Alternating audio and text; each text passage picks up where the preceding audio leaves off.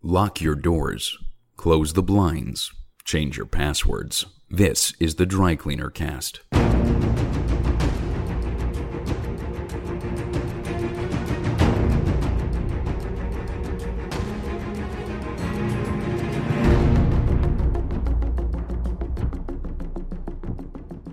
Welcome to the Dry Cleaner Cast, a podcast that takes a new look at the war on terror, its legacy, and espionage in the 21st century.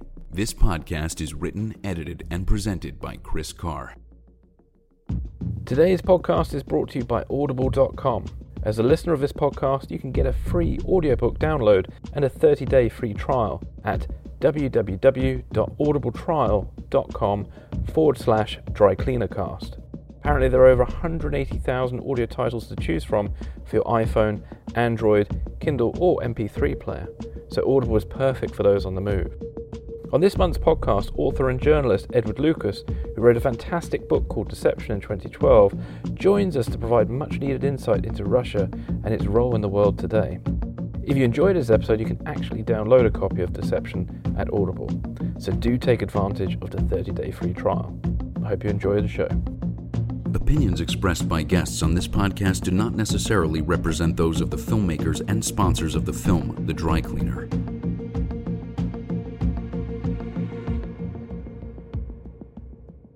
Edward, welcome to the Dry Cleaner Cast and thank you for joining me today. Pleasure to be here. Can you tell us a little bit about how you came to be interested in Russia and Russian espionage? I've been interested in what we loosely call Eastern Europe since I was a small child. And I think at the age of 8 I was pestering my parents with questions about what had been happening in the Balkans in the period before the First World War. And I was always obsessed with the idea that countries could appear and disappear. So in this country, England's been basically the same shape since the Norman Conquest, and we've occasionally Wales and Scotland and Ireland sort of became part of the United Kingdom, and then in the case of Ireland stopped being part of it. But watching countries like the Polish-Lithuanian Commonwealth expand to be enormous and then disappear off the map, and I find that sort of ebb and flow of borders very, very puzzling. And I got particularly interested in the idea of countries that had been subsumed into the Soviet Union and the Baltic states, which were there on the map. If you looked, 1939, weren't there anymore after 1945. And then seeing the sort of ghostly outlines of these countries, but renamed as the Estonian, Latvian and Lithuanian SSR. And to a 12-year-old, this is really very puzzling.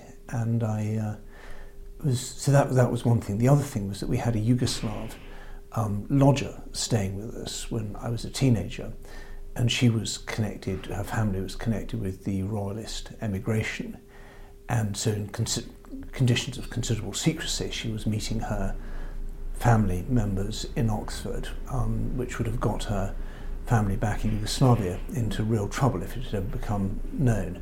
And so there was this sort of air of slight danger and intrigue, which in Oxford in the 1970s, one felt one was a very long way away from anything dangerous or intriguing. But then here it was actually someone who was living with us, who was worried about the communist secret police finding out what she was up to. Yeah, it brings it to home really, doesn't it? Yeah. So let's talk about Russia. Russia's gone through obviously huge political shifts since the end of communism, and the 1990s are considered an era of weakness and chaos for Russians. Can you just tell us a bit about that time? I think the 1990s was a tremendously traumatic time, and it's very tempting to say if only things had been different, we would have ended up in a better place. My feeling is that the Soviet Union collapsed in such a chaotic way with so many things that infected and distorted what came afterwards, that the 1990s were always going to be very difficult. It's I think a fallacy to say if only we'd not had shock therapy, or if Yeltsin had been different or something, that there was no path that led from 1991 to a stable, prosperous, law-abiding country in a matter of a few years. The ship was already wrecked in 1991. But it was a remarkable time to be covering Russia and living in Russia, because you had a combination of tremendous economic dislocation, unemployment, wages being paid late, feeling of tremendous uncertainty, coupled with all the old political certainties being turned upside down, so things that you had been told were good were now bad, and things you'd been told were bad were now good. And then the growth of corruption and the way in which sort of spivs and goons suddenly became powerful and respected, if not respectable, people. And so for many Russians this was a really horrible period, and I think that perhaps the biggest driver of Putin's success has been this kind of sort of, I think, slightly phony stability, but at least the belief that tomorrow is going to be pretty much like today and today was pretty much like yesterday, which is something we take for granted over here, and which was absolutely not the case in the 1990s. And you were actually based in Russia and covering that sort of period of time, is that right? Yes, I moved in 1990 to cover what was then the Soviet Union, based in the Baltic states, and was there pretty much solidly for 4 years, with a bit of time in Washington in between.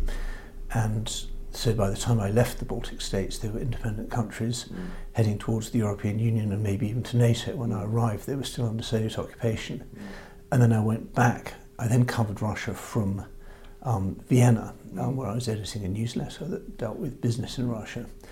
And then I went back in 1998 as the bureau chief of The Economist to cover what turned out to be the end of the Yeltsin era and the rise of Putin. And what was that?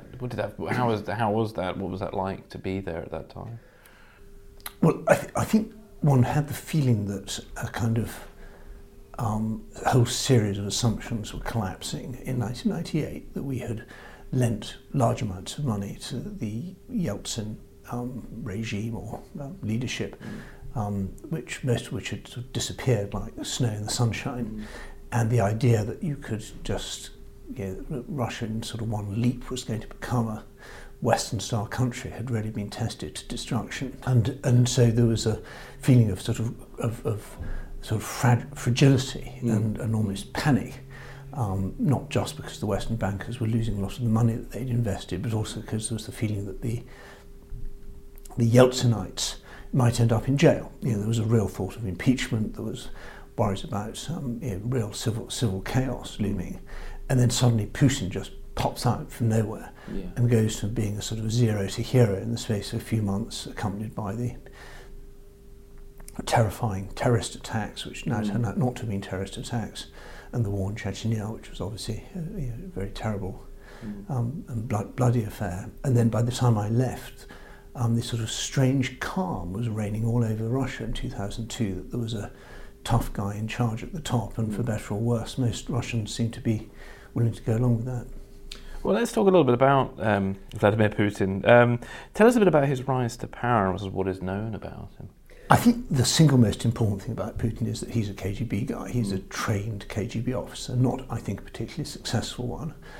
He was seems to be more involved in counterintelligence, which is checking up on your intelligence officer colleagues, rather than actually running agents and thinking up operations and things like that. So he wasn't really at the glamorous end of the KGB.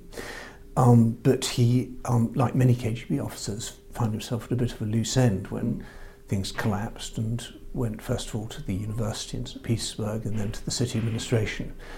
And I think that's the second most important thing, is that he was at the nexus of a kind of new hybrid where you had the city administration, people who understood about foreign trade, many of them from the former KGB's economic department, with very lucrative arrangements involving the export of raw materials, or in this case in the Kirishi oil refinery, certain connections with organised crime, and this was a kind of something we hadn't seen in Russia before: crime, city administration, or government administration, the old KGB business, all sort of overlapping in a very mutually beneficial way. And I think that the real story of the 90s is that very powerful hybrid sort of mutant, if you want, that took root in St. Petersburg, then moved to Moscow and took over the whole country. Since sort of Putin's been in power, I mean, Russia's now sort of been described by US diplomats as in 2010, I believe it was, as a sort of mafia state. Certain people have benefited from the situation in Russia, and a lot of ordinary people aren't benefiting from it. Can you sort of tell us a little bit about? Yes, and I think mafia is a very specific term actually, which is best applied just to Italy. But I think that it's fair to say that Russia is in part a kleptocracy, and one of the most important things about Russia is that the top 1,000 or 2,000 people in the country steal absolutely colossal amounts of money, either in natural resource rents or in what are, in technical terms, bureaucratic rents, known to ordinary people as bribes. And there's this sort of pyramid of bribery going up to the very top. And of course, the really scandalous thing about this is that this money, although it's stolen in Russia, is laundered in the West. And it was one of the big sort of, I think, wake-ups for me, realisations, was that I'd always been worried about corruption in the East. And I came to realise over the last 20 years that corruption in the East only really succeeds because there's also corruption in the West. And are there any particular sort of countries that sort of the Russian money is being laundered in and things like that? Or? Well, Britain's a big one. Yeah. I mean, the city of London is an absolute awash with money, not just from Russia, but from other parts of the world where rich people have very advanced personal financial planning. And it's a source of real amazement to me that even our financial regulators and supervisory bodies don't seem to be able to make the bankers and lawyers and accountants in this country actually abide by the laws of this country. You mentioned earlier these sort of terrorist attacks that, I should say, supposed terrorist attacks that happened around the time Putin came to power. Can you just tell us a little bit about that and then how these events were used to his political advantage? Yes, and Russia was no stranger to Chechen terrorism, and I think there's no doubt that there were terrorist atrocities in Russia that were perpetrated by Chechens in an absolutely in a deplorable way. There was the Budyonnovsk hospital attack, for example, which I remember very clearly, very brutal and spectacular atrocity. But the funny thing about the so-called terrorist attacks of 1999 was that it was never really clear that it was done by Chechens. It was blamed on Chechens. And there was this very mysterious attack in Ryazan where the bomb didn't go off. The explosives were discovered in a basement by some vigilant locals, and on inspection it turned out that the car that had been carrying the people planting the explosives had a fake number plate, but when it was tracked down, it turned out they were FSB officers from the security service, and there was a very unconvincing explanation that this was some kind of drill. But it did look very much as though the FSB, the Russian security service, had actually been planting a real bomb. And this would of course fit with the theory that the other bombs were also planted by the FSB in order to panic Russians into thinking that only Putin could bring stability and order to the country. And what's particularly remarkable is that the people who tried to investigate this Ryazan bombing almost all ended up dead.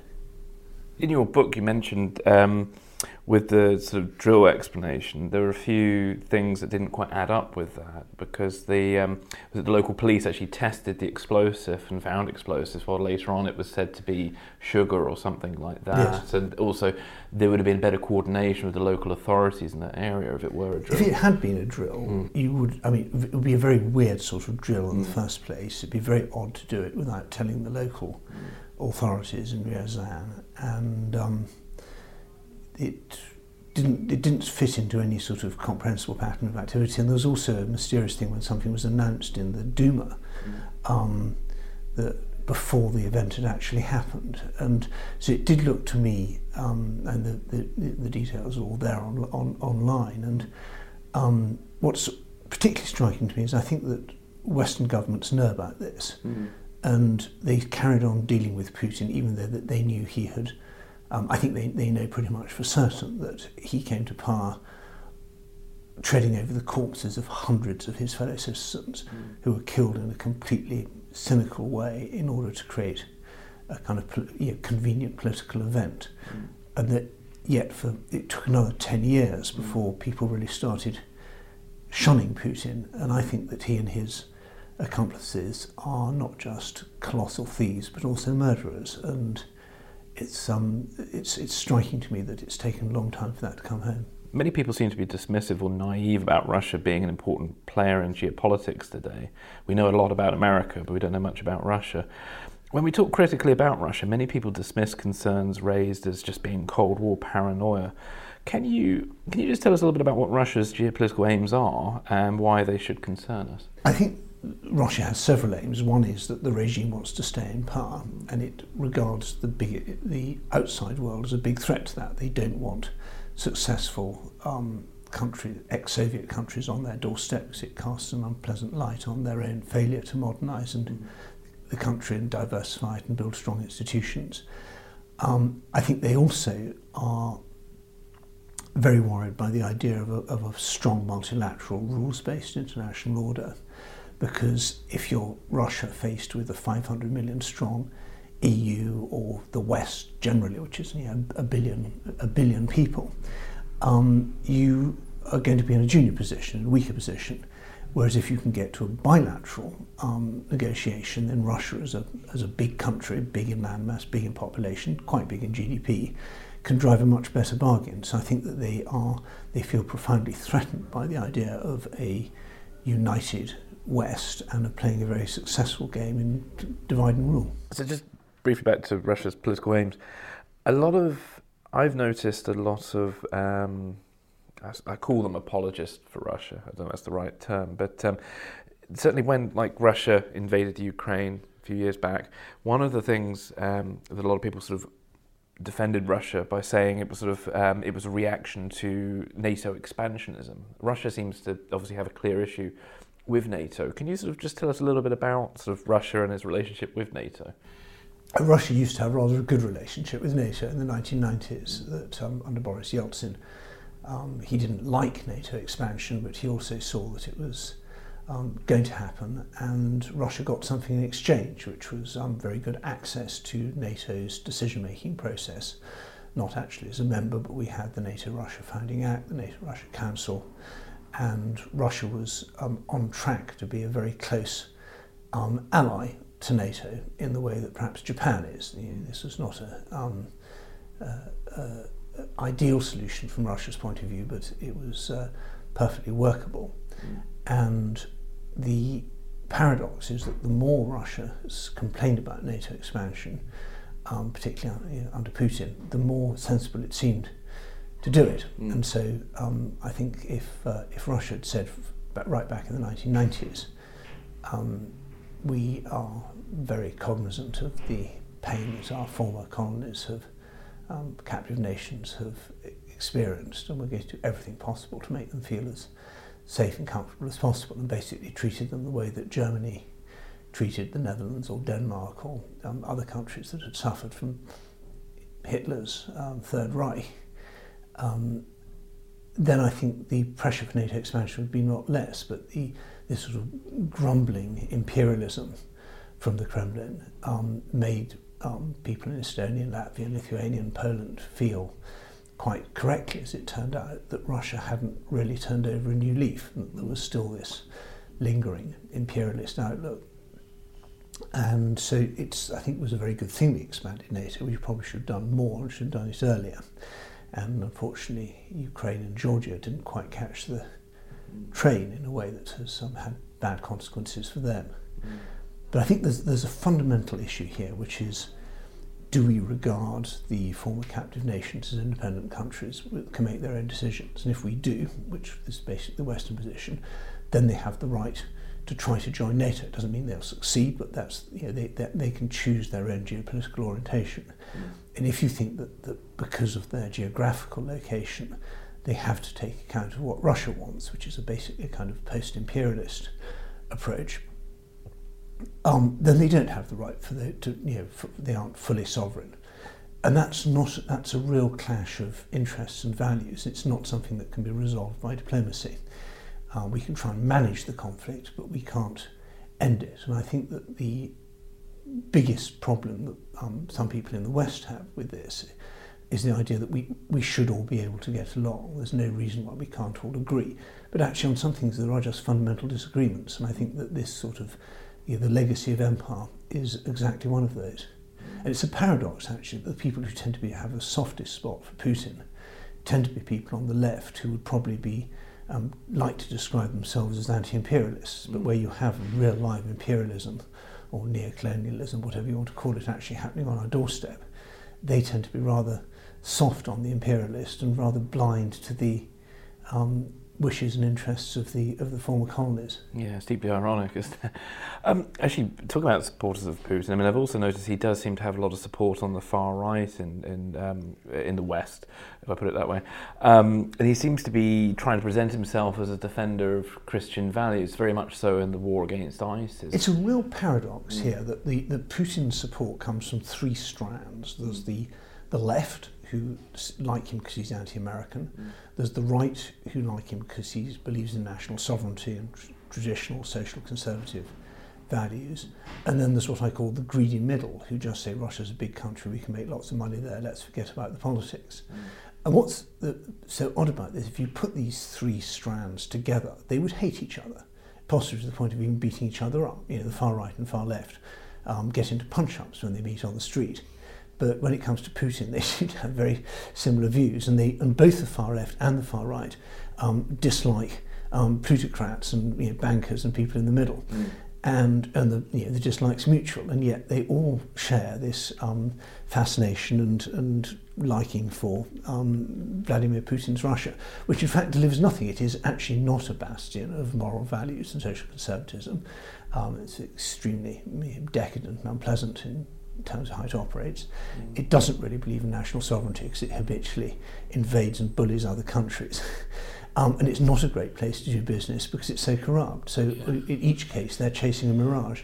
Yes, they are indeed. No, Putin's just a very popular man. I'm amazed he manages to keep so many different people happy. It's a sort of Berlusconi thing. I think people see in him what they want.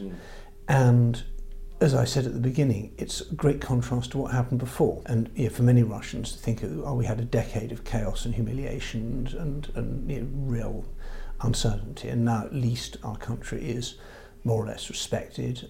It's more or less stable. We have a guy in charge who clearly is in charge, and that meets my rather modest political expectations. And I'll now get on with my private life and not bother about politics. But thank you, Putin, for meaning that I don't have to worry.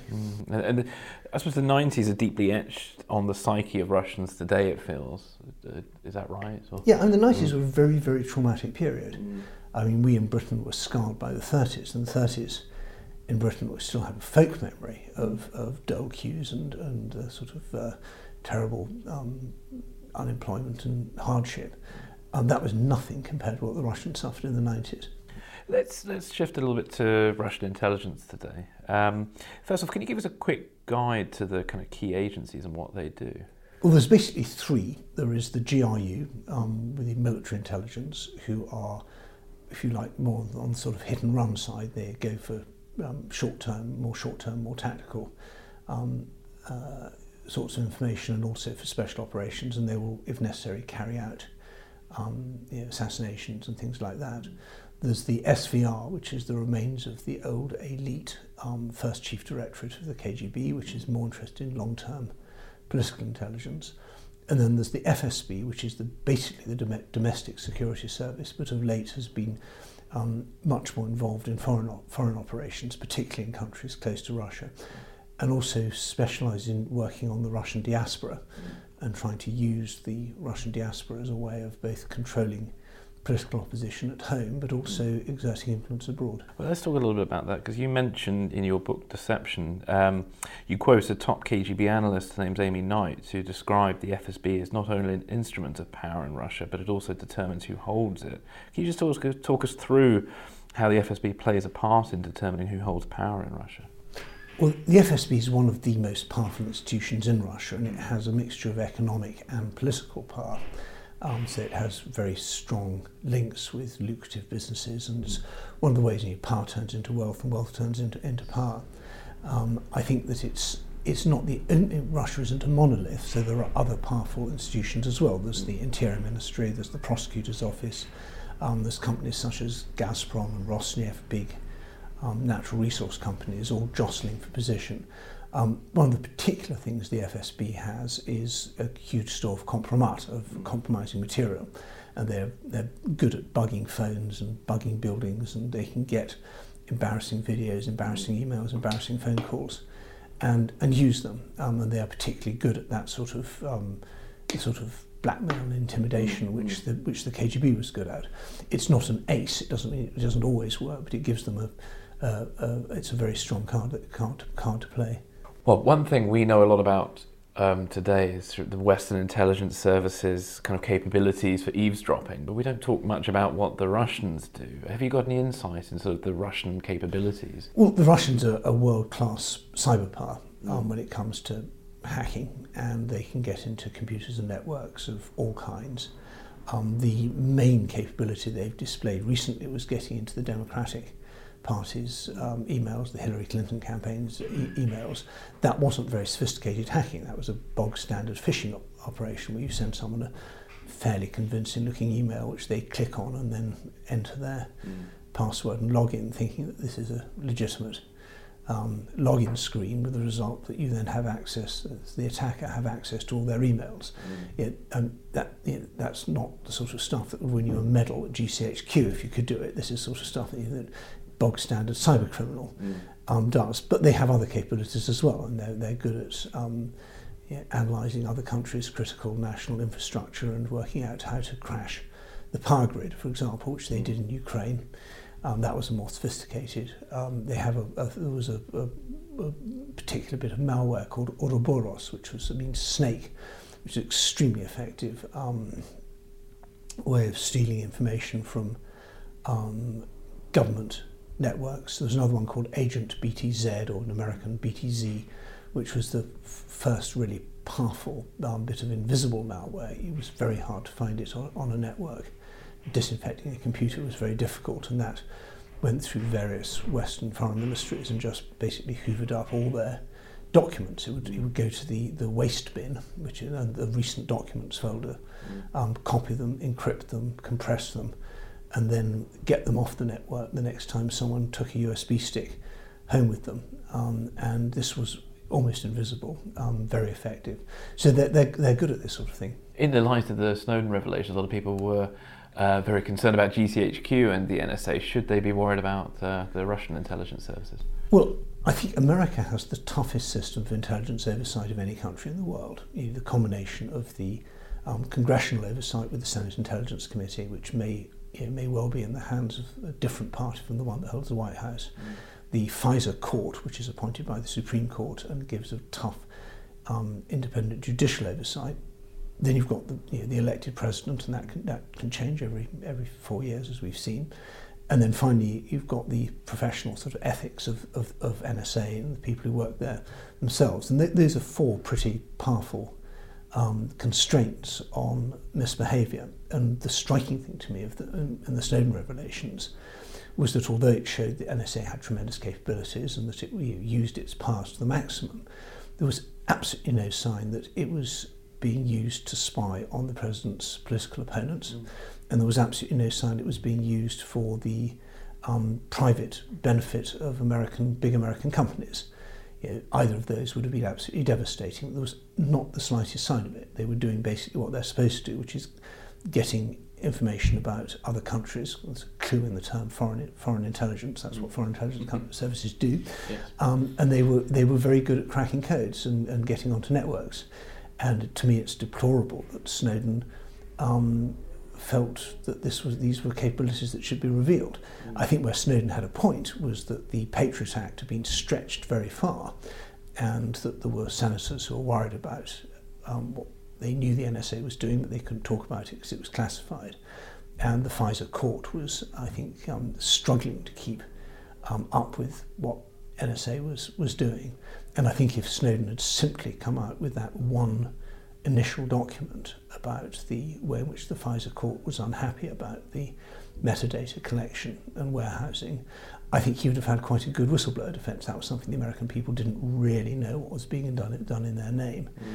And there's always going to be questions like that on the margins. But then contrast that with the way that intelligence supervision happens in France, let alone in Russia, where you have immense discretion at the top and very little oversight. And in this country, we've only lately brought in a judicial sort of handbrake on the decisions of the Home Secretary and the Foreign Secretary. So I think that we should be a lot more worried about what Russian and Chinese and Iranian intelligence is up to, and be rather less paranoid about what our own countries are doing. I'd just like to go back to the FSB. So you mentioned at the FSB Academy that there's an idea that's planted in the curriculum today that there's a global conspiracy against Russia, and it's sort of central to the curriculum. Can you just tell us a bit about this and how it might provide some insight into FSB actions and policies? Since the Soviet Union collapsed, there's been a kind of ideological hole in Russia. You know, what's this all about? In the West, we have a rather sort of implicit, we don't often think about it, we know that we believe in democracy, rule of law, individual liberty and so on, and that's why we do it. And if you said to a British intelligence officer, what are you fighting for? He would say, well, it is the right for people to live normal lives. That's what we're trying to defend. Russia needs a grand idea, and it's still, I think, struggling to find it. And there was in the 1990s, people said we want the country to be democratic and prosperous and modern and successful. That didn't really take root. There's a sort of Soviet nostalgia which is still there in some quarters of the Soviet Union was brought low by trickery, and we need to sort of restore what we had. The gains of 1945 were bought in blood, and now we've cheated out of them, so we're going to try and get them back again. There's also a sort of Tsarist era idea of Russia as a unique civilization, a sort of specific sort of Christianity, the heir to Byzantium, and that then feeds into the idea that the West did down the Byzantine Empire, the terrible behaviour of the Crusaders who sacked Constantinople, and that Russia is the heir to Byzantium, is like Byzantium, beset both from the east, by the south by Muslims, but also from the west by fickle, unreliable and malevolent Westerners. And so therefore it must be very vigilant and assume that it's behave like a besieged fortress. And that idea is absolutely baked into bits of the curriculum, for example, in the FSB Academy, but it sort of suffuses whole swathes of officialdom. And you mentioned also that the FSB have now got a stronger connection to the church, so it sort of sounds like it feeds into that kind of... Yeah, the Russian Orthodox Church has become a sort of substitute for the Communist Party ideology department, and it's a mixture of self-pity, aggrandizement, the obscurantism, social conservatism, sort of religiosity, perhaps more than religion, but it seems to be quite a good fit. It looks pretty potty from the outside, but from inside Russia, people cling to it to say this is our national idea. This is what we're about, and it's as important to Russians as the Constitution is to Americans. Although I would argue with rather more pernicious results. Let's have a chat about how active Russian intelligence are today. It's a very complicated area, and I wanted to sort of just chat about some of the different ways that Russian intelligence is active in the West today. We hear many terms, and one of them is hybrid warfare. Can we talk about how hybrid warfare is used to further political aims and what it actually is? I don't really like the term hybrid warfare because it's new, and I think one should always be careful about inventing new jargon when the old jargon is still fine. This is basically what Russia was doing in Eastern Europe from 1945 to 1949 as it was establishing control there. You attack your opponent with every tool you've got, ranging from military intimidation through to psychological warfare, propaganda, economic pressure, espionage, special operations. And this is not a new idea. I think the internet has added elements of anonymity and ubiquity and speed to some parts of this. But the real point, I think, is that in the Soviet system and in totalitarian systems generally, everybody's playing on the same team. Doesn't matter whether you're a businessman, a spy, soldier, journalist, academic, whatever, you are part of the sort of the national offensive against the adversary, and you can be conscripted. And if you don't like it, you'll be in trouble. But basically, you all play on the same team. And in our system, everybody is separated by ethical, professional, legal boundaries. So you can't imagine the British government, setting up a task force of the gas companies, Centrica, the Bank of England, BP, The Economist, the BBC, and MI6, and saying, right, you each have got to work on this target of trying to establish influence in France. Just not the way Britain works. That's exactly the way that Russia works, and before that, the Soviet Union. So Russian intelligence also use other tactics as well, more conventional intelligence tactics, where they have a declared agent. A declared intelligence officer operating at their embassy, but they also seem to use undeclared agents quite a lot, known as illegals. Can you tell us a bit about their use of illegals in the West and how they operate? The Soviet Union used illegals from very early on, and these were people who had convincing Western identities based on either faked or stolen documents. A birth certificate from Argentina, typically leading to showing that you were born of British parents in Argentina, therefore you get a British passport, you move to Britain, join the Defence Ministry or wherever, and then get going with spying or whatever. And the Soviet Union was willing to put enormous efforts into this, and when the Mitrokhin archive came out, it was clear that quite a lot of these illegals had been doing very little. They'd been running flower shops. There was one guy who was working in the BMW factory with a very beautiful undercover identity, and his only job was to make sure that the BMW factory in Germany wasn't being switched over to military production, because from a Soviet point of view, what would be the point of having a car factory if it wasn't capable of being used for military production? That would be a sign of sort of war preparations. So the Soviet Union, and we tend not to use illegals, because it's much harder to get people from our system to go and live for many years in the Soviet Union. The penalties being caught are huge. The difficulty of getting of creating convincing identities were daunting. So it wasn't really something we did on any great scale, particularly not except in the sort of latter decades of the Cold War. What's changed is that the collapse of the Iron Curtain and the end of the sort of hermetic division between West and East has made it much easier for Russia to send what I call new illegals. And these are people like Anna Chapman, the famous red-headed Russian spy. And she was really what she said she was. She was indeed married to a Brit. That's why she was called Anna Chapman. She then divorced him, but that's no crime, and you can keep your name when you divorce if you choose to. She had real jobs doing, running businesses and doing things. And there are many, many people like that, hundreds of thousands of people live in Britain and in North America and other countries who are Russians or from the former Soviet Union, who are exactly who they say they are. And some of them are spies, and we don't know which ones on the most part, and that's difficult. And they may be very part-time. They may just check in once a year with a case officer when they go home to Russia for their holidays. They may be acting as spotters, just telling the case officer of other people who can recruit. They may be there stealing credentials, showing us, just need to check what exactly does a gas bill look like. Someone may need that when they may have access to databases like credit references, mobile phone subscribers, all the stuff that's sort of rather humdrum elements of espionage. Having these sort of people who can run errands for you is very useful. And our system isn't very well geared up to deal with that, because we don't have the sort of vetting and screening that we used to have back in the Cold War, and I don't think we will get it back. I don't want us to get it back. But huge numbers of people cross the old Iron Curtain all the time, and they bring, with money and friends and relatives and all the rest of it. And this is something that allows Russia to develop a new kind of intelligence capability that the Soviet Union could never have dreamt of. And am I right in thinking, actually, MI5, I think, only devotes something in the region of about 4% of their resources today in counterintelligence. Is that right?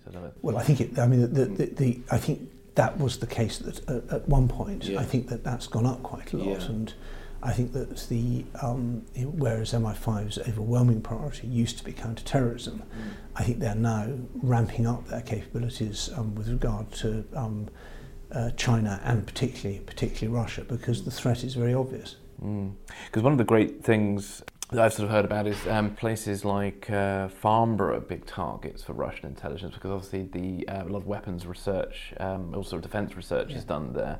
And I was reading a book not long ago that described an MI5 operation against a Russian intelligence officer who had an asset within one of the defence agencies based in Farnborough, and they seem to be sort of after kind of military technology secrets and things like that, which can then, I think, save them money in developing it themselves.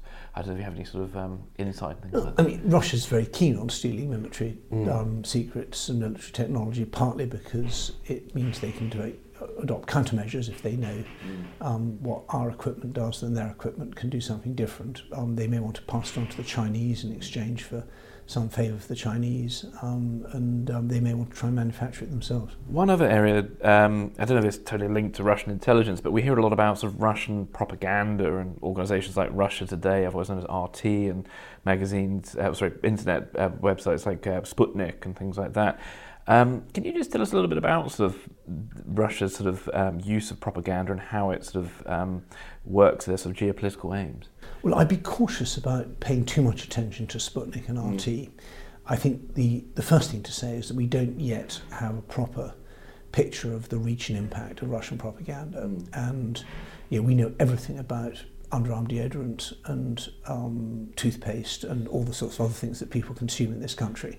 And we are not very good at finding out how people consume media, particularly not this particular sort of media. And we should be, and this would be something you have to spend a few £1 million. You get a market research company to drill down and find out who's watching RT, who's heard of Sputnik even, who reads it, why they're reading it. Then you can do focus groups of those people and find out what sort of effect it's having. Is it reinforcing their existing beliefs, or they're using it to find out new stuff?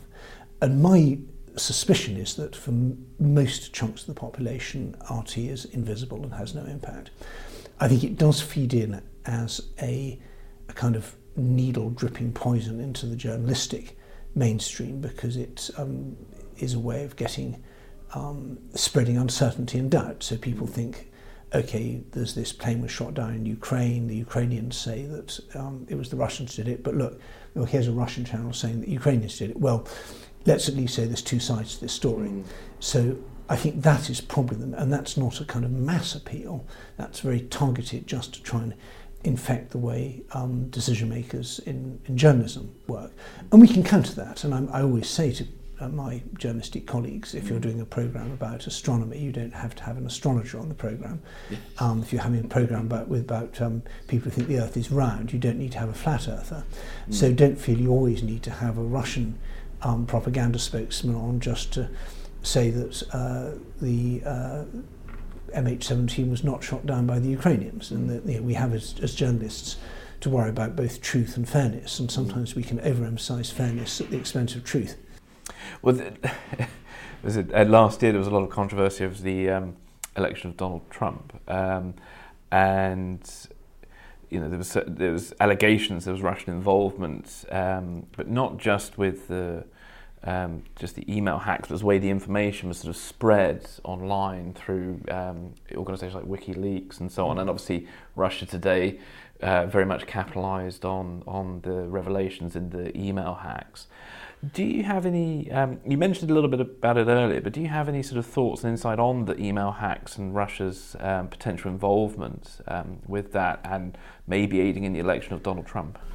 Well, I think this is something that Russia's pioneered, is this sort of combination of hacking and leaking, rather basic cyber espionage techniques to get hold of information, and then it's targeted leaking in a way that has a political effect. And I would say this started way long time ago. There was one big example in Poland where the private restaurant conversations of various Polish politicians, including my friend Radek Sikorski, were bugged and then leaked in a way that made him look silly, and he was using swear words and talking as people do talk when they're with friends in a restaurant. And yet this became a sort of political scandal in Poland, and I think it was the same story with the American campaign emails, that here were politicians, horror of all horrors, behaving like politicians, stitching up their opponents and doing mucky backstage deals. That's what politicians do. It's a bit like bugging the locker room for a sporting contest and saying, here are all these sporting heroes using bad language. And people, if you accept that people have the right to a private sphere, in that private sphere they will do things differently from the public sphere. And I think again this is basically a problem for journalists, that we haven't really worked out what we think about stolen information and in what circumstances is it right. And to me it's not enough just that it's sensational. I think we have to think about, has someone stolen this and leaked it for a reason, and how discreditable is this behaviour. And so, but Russia, until we've worked that out, and I'm not sure we will in the short term, this is an open goal for Russia. I mean, do you think, will journalists ever consider the bigger pictures of what they're reporting, or will it? Because I don't know. It's such a competitive environment these days that the scoop seems to trump everything else. It's a problem. It's a problem. Yeah. And do you think journalists are the right people to make those choices? Well, I don't think anyone else can. And I do think that we can throw a bit more other sorts of pressure at the fake news sites. So we can encourage advertisers not to advertise on them. We can, I think, do a better job of highlighting to people who click on those. If you Google or through Twitter or Facebook, you're heading towards one of these sites, I think you can get a better sort of warning saying this site never publishes corrections or apologies, has no street address, has been repeatedly flagged up for publishing utterly invented stories. So we can warn people a bit about that. I think we can be a bit tougher on when they have have people working for them, we can say they're not real journalists. So you can't come to press conferences, or if you come to press conference you can't ask questions. We won't respond to your emails. And I think there's one very, very important thing is, do you publish corrections and apologies? And that to me it's much easier to look at the honesty of the messenger rather than the correctness of the message. And journalism is full of mistakes all the time, including at The Economist. But when we make a mistake, we try and correct it. And there's a whole category of websites out there, including RT and Sputnik, who either never or almost never publish corrections. And so that's a very good test of good faith, and I think we could be a bit tougher in enforcing it. Yeah. One other scandal, sorry, I seem to be talking about scandals a lot at the moment, but we had, after the email hack scandal, we then had the dossier from former MI6 officer Christopher Steele of the potential compromise against President Trump. Do you have any thoughts or insight on that? Well, I doubt it's all made up. And even if only 10% of it is true, it's still very worrying. Yeah, because what's quite interesting, and some people online have observed this, that Donald Trump's very critical of lots of people online, but never of Vladimir Putin. And it does, and if you look at some of the policies Trump's putting forward, like the idea that potentially they might remove themselves from NATO, it does seem to be a little bit in line with Russian aims.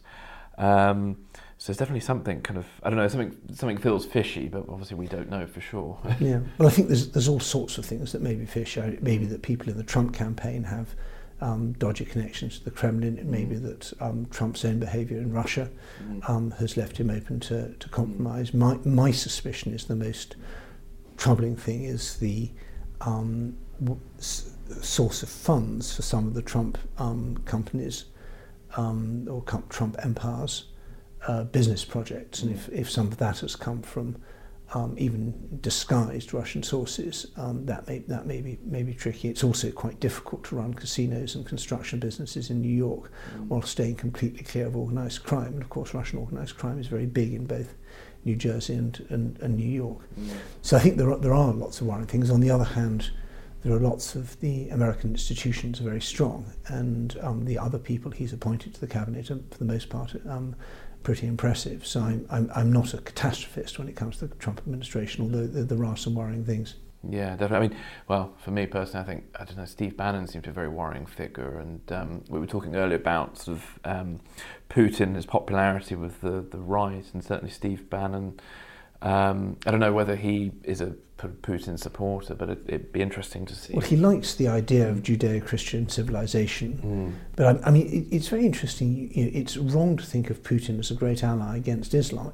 Putin never uses the phrase Islamic terrorism. Putin has excellent relations with Muslims in Russia, and is very proud of Russia's commendable record as a multi-confessional state, where and you have people with very distinctive Muslim names, or Tatars or Bashkirs or whatever, reaching very, very high positions in the Russian government. And there's enormous mosque built in Moscow in recent years. And so to see, although he did fight a very tough war against the Chechens. The Chechnya is probably the most rigorously Islamic part of Russia, and the Chechen leader is best pals with Putin. So I think it's very simplistic to say that that Putin would be an ally against global Islam. He's not even particularly good ally against ISIS, because almost all the attacks in Syria against the Syrian rebels, some of whom may be Islamists, but or indeed are Islamists, but it's I think the Trumpian worldview simplifies and distorts quite a lot of things, and this is one of them. One other interesting thing that came up recently was Donald Trump was interviewed about. He was in an interview with, I think it was Bill O'Reilly, and it came up about Bill O'Reilly basically called Putin a killer, and Donald Trump sort of quashed that down quite quickly. But there does seem to be a lot of, appears to be a lot of blood on Putin's hand. I mean, 34 journalists have been murdered since 2000, according to Glasnost. We've obviously in London had Alexander Litvinenko, Boris Nemtsov, I think I pronounced that correctly. He was gunned down in cold blood in 2015, and one of his successors is currently in hospital in a coma with potential acute poisoning, as the officials have called it. Do you think Putin is involved in these killings, or is it just a coincidence? I think what we can say is Putin has created a climate in which people feel they can kill with impunity. I think the Thomas à Becket is probably those of your listeners who studied English history will know when the king said, "Who will rid me of this turbulent priest?" And then 4 knights went off and did exactly that and killed the Archbishop of Canterbury at his altar in Canterbury Cathedral. So I think that the trail doesn't lead directly back to Putin. It's also worth remembering that a lot of journalists were killed in the Yeltsin era as well, probably more than in the Putin era. That may be partly because there's more self-censorship now. But it's certainly true a great many people have been killed, and perhaps the really striking thing is there's almost never a proper investigation. It ends up with some sort of very lowly Chechen or someone like that being accused of and prosecuted with not being at all clear if they really did it, and if they did it, who ordered them to do it. Then they disappear into the Russian penal system and quite possibly pop straight out again under another name. One doesn't really know. But it's I think it's rather like with correcting journalistic mistakes. The biggest question is why is no one ever why are these crimes not properly investigated? And that to me is exemplifies what's wrong with the Putin system. What we discussed today, it's very easy to see Putin as a sort of strong man who apparently has universal support with the Russian people. But in 2011, there was an interesting incident that you mentioned at a judo match where members of the public booed him, and it's led to him having a much tighter control on his public image today. How popular is Putin today? It's very hard to tell, because popularity is a function of how much criticism is allowed. And I think that what we can say is that Russians are basically quite fed up with the way the country is run. And if you look at polling on corruption, infrastructure, public services, these things, Russians basically don't like the way things are going. But they do like Putin. Now, why? Part of that may be fear. If you are asked by a total stranger, what do you think of the man who can put you in jail and ruin your family's life? The wise thing to do is to say, I like him. And Russian opposition politicians often say they're impressed at the bravery of the 10% of the population that's willing to say they don't like Putin. But talking to Russians privately, I mean, no doubt he does have a lot of popularity, but a lot of the hard questions are never put to him. What about all this corruption, these huge amounts of money, sums that are stolen? And that's not just all invention of the Western media. That money really is stolen. What about all these people who've been killed? Why is modernisation such a failure? And I think if you had independent media which could pose really tough questions, and you had real political competition, so that you had substantial politicians elected in important positions who said Putin's taking the country in the wrong direction, I think both the weather and then the landscape would change very quickly in Russia. But if you suppress all meaningful criticism, it's not surprising you come out on top. And what do you think the future holds for Russia? I never make predictions, because I think there are two good rules about for outsiders dealing with Russia. One is anything you try to do probably doesn't work. So we tried, we propped up Boris Yeltsin and therefore introduced the bacillus of election rigging and media manipulation into Russian politics in a disgraceful way. We did get Yeltsin back in the 90s, both through his constitution and re-elected. But I think the price was far higher. It would have been better for those things not to have happened and just let democracy take its course. And we tried being nice to Putin because we thought that would, anchor him in the West, and that didn't work either. Then we tried being nasty to Putin, and that didn't work either. So I think the main thing we should do is to look after our allies. That's something we can do. Look after the Estonians, Latvians, Lithuanians, Finns and Swedes, Georgians, and the Russians will in the end sort out what they want in Russia. It may be good, it may be bad, but it's we can't try and sort of run Russia from afar. It's nonsense to talk about who lost Russia or who won Russia. Russia's not a suitcase. You can't just lose it. And I think the other thing is we should be very cautious about predictions. Nobody saw Putin coming. Nobody realised Yeltsin was going to end so badly.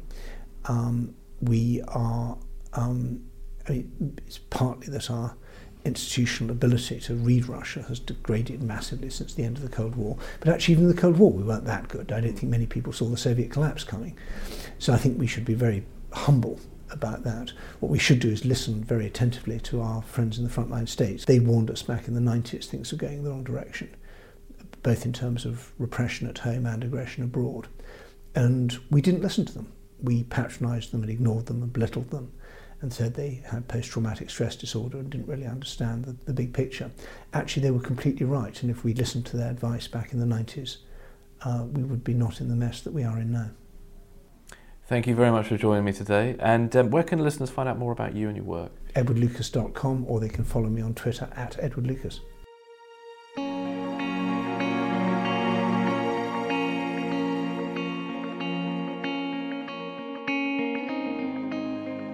If you've enjoyed the show, please spread the word by connecting with us on Twitter by going to @DryCleanerCast. For more information about the podcast, please visit our website www.drycleanercast.co.uk. Thank you for listening to the Dry Cleaner Cast.